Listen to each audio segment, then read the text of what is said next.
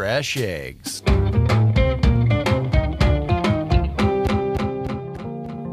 John Allen. Yo. John, what's up? Looking good, dude. Am I? Yeah, you are. You look great. Thanks, man. It's all the cool Sharp studio too. Thanks. This is I got a full-on facility now and set up an audio booth, so that helps a little bit. There you go, man. That's great. How are you doing? I'm good. I'm just doing a whole. You're like world famous now. It's good. I mean, like, I knew that with the TikTok thing, that like the content was interesting enough for the internet. I expected my YouTube channel to do well. I guess I just didn't expect it to do this well, and I guess that's a great position to be in. And I feel awkward talking about it, but yeah, no, it's going really well. Right? You should feel awkward because you're at that place, man. Because you're humble, you got a good soul, and you're getting so popular. Thanks, man. Yeah, it's cool to watch. Thank you. Hey, folks. My name is Jerry. I am a therapist and producer of documentary-style podcasts. I like to look at the sometimes messy and complicated lives of people experiencing really strange things. Why? Pretty simple. Because I have. On this show, I'm going to open the archives on years of interviews with people exploring the magic and mystery of just being human. Going through them, I realized a lot had nice, juicy chats around the main stuff, so I thought, why not give you that? Fresh eggs. Coming up, I talk with YouTuber and TikToker John Allen. He was a former Navy SEAL who tells spooky stories now. He's got millions of followers on both platforms. I had reached out to him because I was working on a project on high strangeness about a year ago. So this interview is from January 18th of 2021. So in the beginning, you'll hear me breaking down some of the stories to him. And then after the chit chat, I asked him some questions that I'd hoped to feature on that project. It didn't fly, but some of the stories ended up on the Dragon's Red podcast if you're interested. All right, I hope you enjoy it.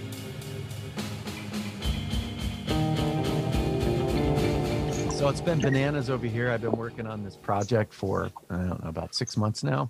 I can barely hear you. Well, let me see if I can turn it up. Hold on. Is that better? Much better. Okay. Yeah, I've been working on this project for like 6 months. And it's pretty big. It's basically I'm taking all these people from 3 different points of perspectives on high strangeness. Mm-hmm. So I think I filled you in a little bit on it before. But you did. No, I'd love to hear more, please. Yeah. So there's a guy who was associated with Gimlet who co-produced Crime Town, which is pretty big podcast. Yep. He reached out about a story that he had been working on for a while that Gimlet didn't want to run with. And it was a story about a physics professor, an engineering professor in Kentucky that in the 70s, he kind of went off the rails while studying UFOs. It's fantastic. He had like a fantastic flame out, like death by suicide by SWAT team and all that kind of stuff. I'm laughing at this. I was like, yes, this is perfect. Perfect. So I've been working with him a little bit. And it's a big mess because there's a lot of people involved in it and all kinds of shit. But the first point of perspective is what happens to those people that choose to chase high strangeness. So that's the first story for this 3-part series. The second story is, have you heard of a guy named Joseph Matheny before? Like spelled Matheny? Yes. For some reason, the name sounds familiar, but I might just be making that up. Yeah, well, there's this if you've been, delving into the paranormal, you likely ran into his story somewhere. So in the early 90s, he was in Silicon Valley. He's kind of this Silicon Valley startup guy who's also an artist. I'm laughing because it was such a fucked up thing he did. But he decided to take the essence of a story, which was there was these Princeton University professors in the 50s that were partly responsible for the bomb and all that stuff. that had this kind of like society where they'd go to a place in New Jersey and hang out. Well, he used that to seed a story that there was something strange going on with these researchers in, which was called Ong's Hat, New Jersey.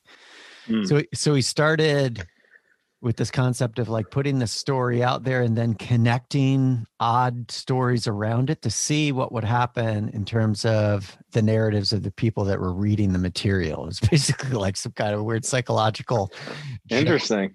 joke that he started on his own. Well, it blew up into this huge thing.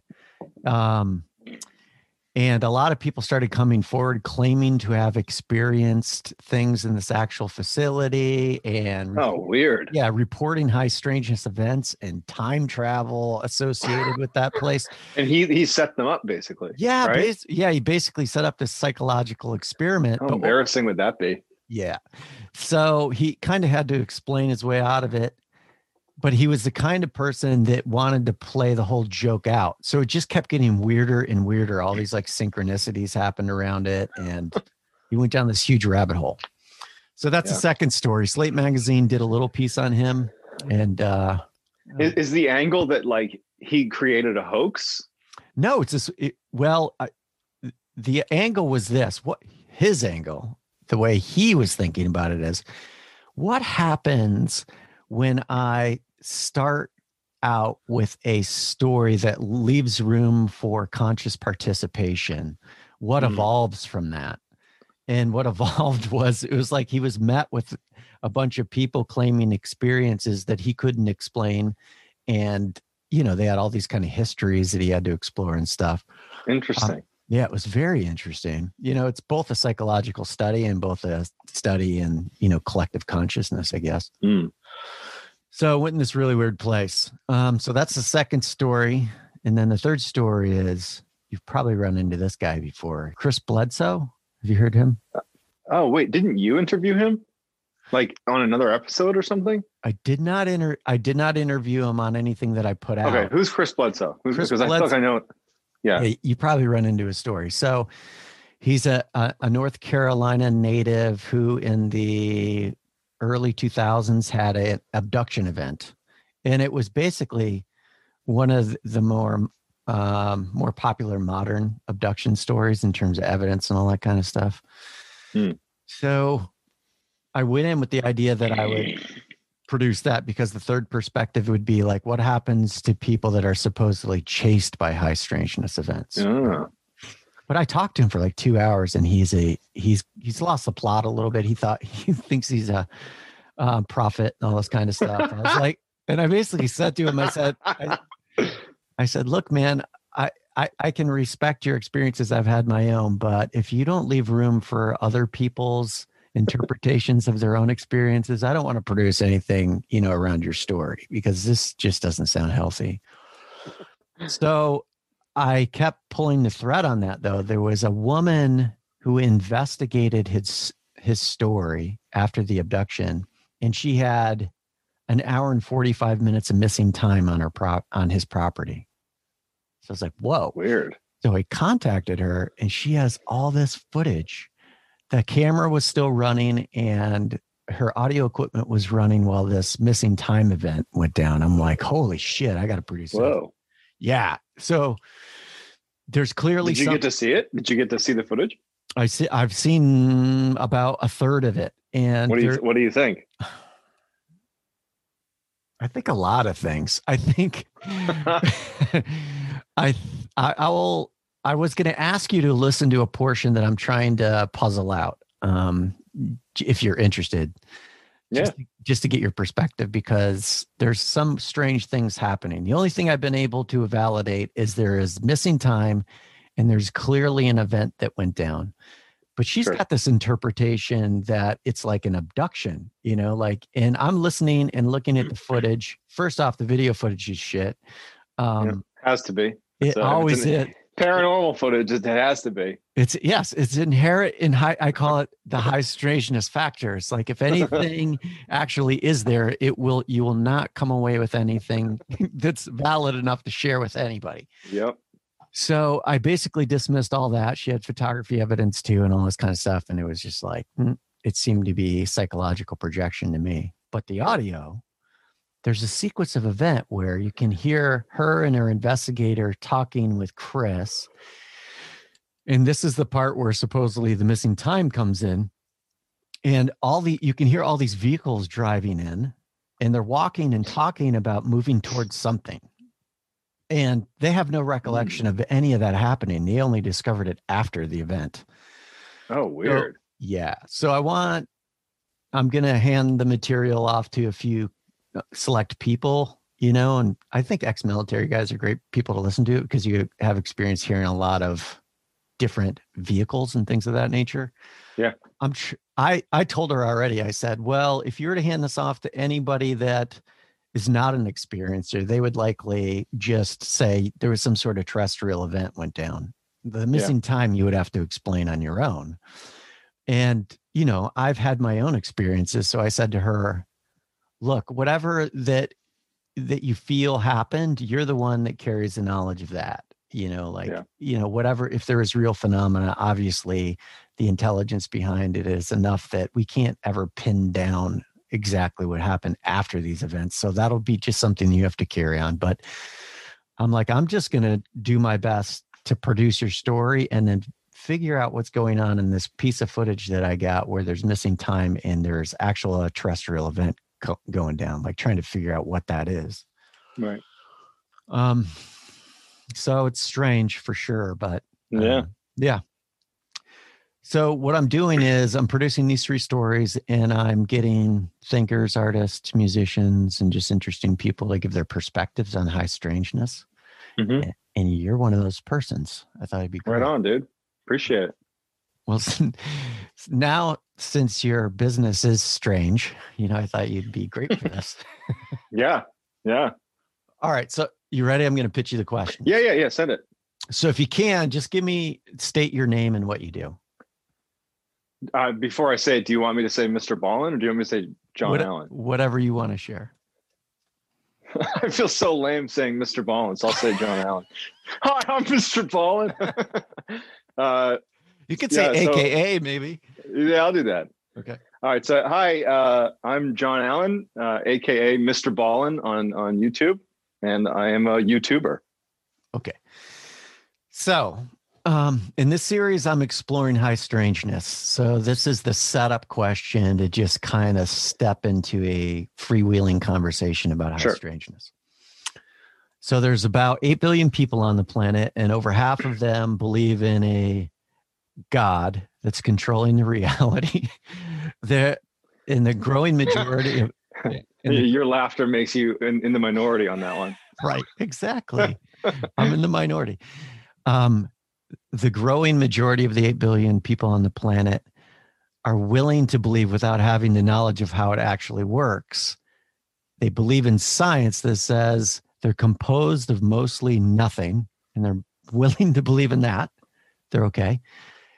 And yet when creating the room for something like a belief in an other shows up, let's just say a UFO, or for in your field of inquiry lately, like a Bigfoot or an alien, that one's really hard to grasp. So why do you think it's so hard for people to wrap their head around strange? Yeah, honestly, it boggles my mind, why people can't seem to come to terms with the idea that there might just be, like your example specifically, Bigfoot or aliens, when science is saying, like you said, science says, we're made up of mostly nothing. I don't know. I don't really get how it's become a thing that in a universe, that is unbelievably large, right? Just this alone blows my mind. So we're here we are on Earth, floating around in the middle of this universe that is so big it's impossible to fathom its size, and people are shunned and are kind of chastised if they even suggest the idea that there might just be other beings that exist in the universe. Think how fucking ridiculous that is. It's also ridiculous to say that we're the only ones, but like, I think it has to do with like societal order. You know, it's like, if we start saying that aliens are real, that's going to screw everything up for us. Mm-hmm. So we're going to draw like a social line that we don't talk about those things, even though from a rational perspective, it's just as rational to suggest there are others as it is to suggest that there aren't, because there isn't an answer. And frankly, I don't think anybody in any lifetime, anytime soon is actually going to have the real answer here. So I think the reason that people are, I guess it's considered kind of taboo to consider others, you know, paranormal stuff being out there. I think the reason it's taboo is because society has determined that will screw up too much stuff if we accept that as a real thing. So I think I hear you saying that there's almost like a boundary line that we create. And the boundary line says, here's the stuff that we agree upon, and this other stuff, I don't know. But what's interesting to me is that we can go to the stuff that we do know, and we can add something as large as a concept as a God in there, right? Yeah. We can say, we can validate but there's God. We can create room for the ultimate omnipotent being, but we can't create room for another being that might want to eat potato chips in a spaceship. Don't be ridiculous, Jerry. It's funny. So I just want to make sure I'm hearing you clearly. It sounds like it's kind of a social contract or some sort of means of control. Is that what you're saying? I think it is. I think that a good example is like, put yourself in, you know, a college party. Okay, just a typical like fraternity type party, and you grab a group of your friends. Let's assume this is a typical group of kind of like bros in college. 4-foot bong in the corner. Yeah, right. Yeah, right. Like if you begin to talk about like paranormal stuff, but from the fringes, that might be interesting. People might be into it. If you got too into it and you got people really thinking about like the sheer size of the universe and how that kind of implies that statistically it might just be possible that there could be other things out there, people will react to that with like, whoa, man, this is too much for me here. But really what they're saying is, I'm never going to come to an answer. And I don't expect to come to an answer in my lifetime. I'm not going to know the answer. So I don't even want to think about it. It's too frustrating. And so it's easier to side with the social construct and say, well, you're ridiculous, because that allows them to put that away. But if we just sit here and we just realize that, just think about it. Just think about the fact that Earth is this little tiny thing in the, just in the observable universe. We are this infinitesimally tiny little thing. And it's like, we're supposed to believe that we're the only ones out here. I just find that to be absurd. And so I think that where I'm going with that is, it's frustrating to think hard about this stuff. Mm-hmm. This stuff being paranormal, you know, the whole category of others, as we've kind of called it here. It's very frustrating. It's fascinating, but it's equally frustrating. And I think that there's so much stuff that we deal with in our day-to-day lives, the banalities of life, like the fluctuation of gas prices is a thing that affects our life. That becomes easier to focus on. The day-to-day grind becomes easier to focus on because it's tangible, it's real. It's like, I understand it, but the stuff I don't understand, frankly, there's a level of ignorance in the human population that we're just like, you know what, the way we're going to handle the others, the paranormal stuff, the crazy stuff, is by shunning people that consider it seriously, because that makes my life simple. It allows me to remain ignorant. And I think that's just the way we handle it. I think that's the way humans handle this stuff. I think I'm hearing you pretty loud and clear on that one. It sounds, I'll put another way of interpreting what you're saying. It sounds like honoring avoidance, honoring ignorance to keep our lives simple, because we live fairly complex lives. Honoring those emotions, avoiding frustration and fear is what keeps our society in a place where we're not allowed to create room for anybody else in the freaking cosmos. Yep. That's basically it. Yeah. And if you think about, the God construct, right? The idea that we'll shun the people that believe in aliens, the traditional alien concept, right? We'll shun those people because they're ridiculous, but we'll believe in a God. Well, think about it. What does God represent? Typically, God represents good stuff. It represents hope. It represents things that happen. It represents, like life after death. Well, not the Old Testament God. No, not all of them. Yeah. You know what I mean? Like, but it's like we don't need to understand it to know that it's positive mostly. And it gives us a guiding light. But if we were like, hey, let's talk about alien life forms on another planet in the galaxy, there's no hope there. There's interest, but mostly there's just frustration and fear. That's an interesting point. Yeah, but aren't we taking a shortcut? Aren't we cheating a little bit when we can say, I'm sorry, I'm laughing. I shouldn't be laughing. Are we taking a shortcut when we say, I can understand the great omnipotent one, but I can't understand the possibility of another life form? Isn't that cheating in that we're just creating safety for ourselves without, how can one intellectually actually grasp something that's larger than the cosmos if we can't create room for another planet with another civilization, for instance? How can we cognitively do that? That doesn't seem to make sense. Well, I mean, not to be overly critical of religion here, but I'm fairly confident that a big part of religion is grasping onto something we hope is true, because that's a big part of religion is just hope. Like hope that things will get better if I keep my head down and keep doing the right things. Hope that at the end of this life that somehow I will continue on doing something else in the afterlife. It's all about hope. And frankly, when you have real hope, if you really kind of married yourself to something you hope's going to happen, you're willing to be completely irrational. You will fight to maintain your ignorance, even though you almost know you're doing it. And so I think that with religion, it's like this almost blind trust in something that rationally can't really exist if you use the rest of society's way of looking at things. It's like what science is going to tell us that a god or gods exist? Like, it's not. But you have people that fiercely support it. You have politicians and you have people in real positions of authority that religion is their backing. Religion is the thing that's kind of brought them to prominence here, and that's totally acceptable. So like we're in willing, many ways, no, that's all. So we're willing to take leaps to create room for ideas that keep us safe. We're less likely to take risks with ideas that could potentially put us at risk. Yeah, and that is rational. Right. That part makes sense. So we're not as dumb as I would like us to believe we're. Okay, so let's just say that we don't have the jury's out on, exactly what's out there.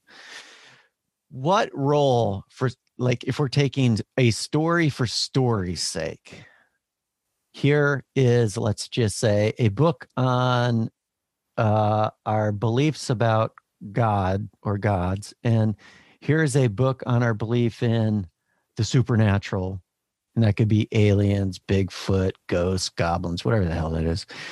What role does this story of Strange play for society, do you think?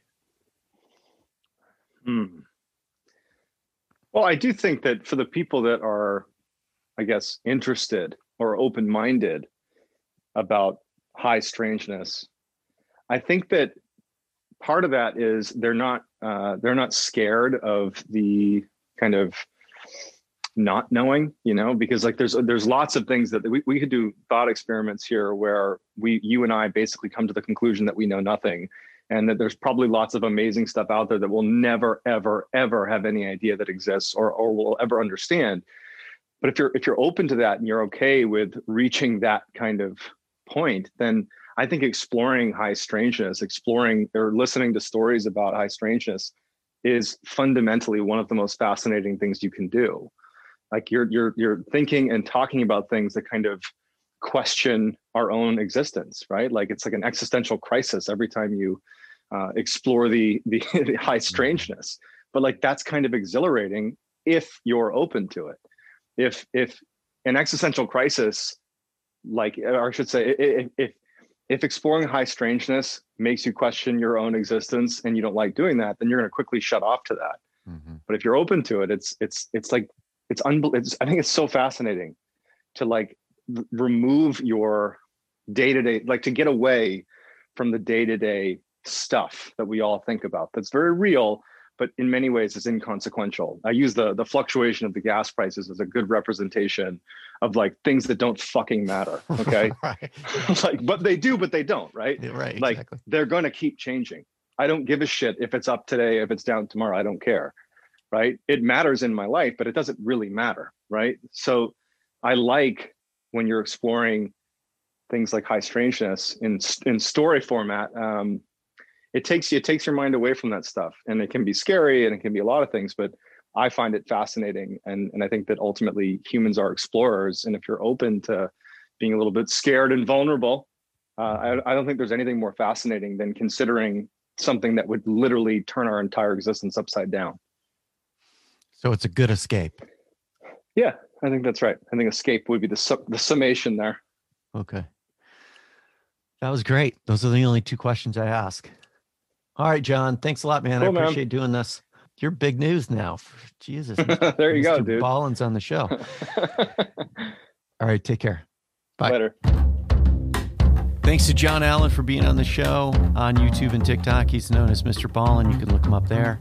Also, if you were intrigued by any of what we were talking about, head on over to Dragon's Bread. I produced Right on Missing Time based on Pam Nance's story just recently. And coming up next is Joseph Mathany's story titled Information Golem. This show is going to be exclusive to Patreon subscribers. So if you're interested, head on over to patreon.com/TUIArts.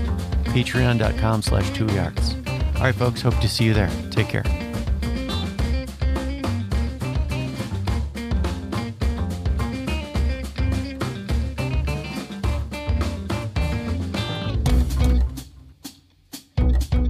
Fresh eggs.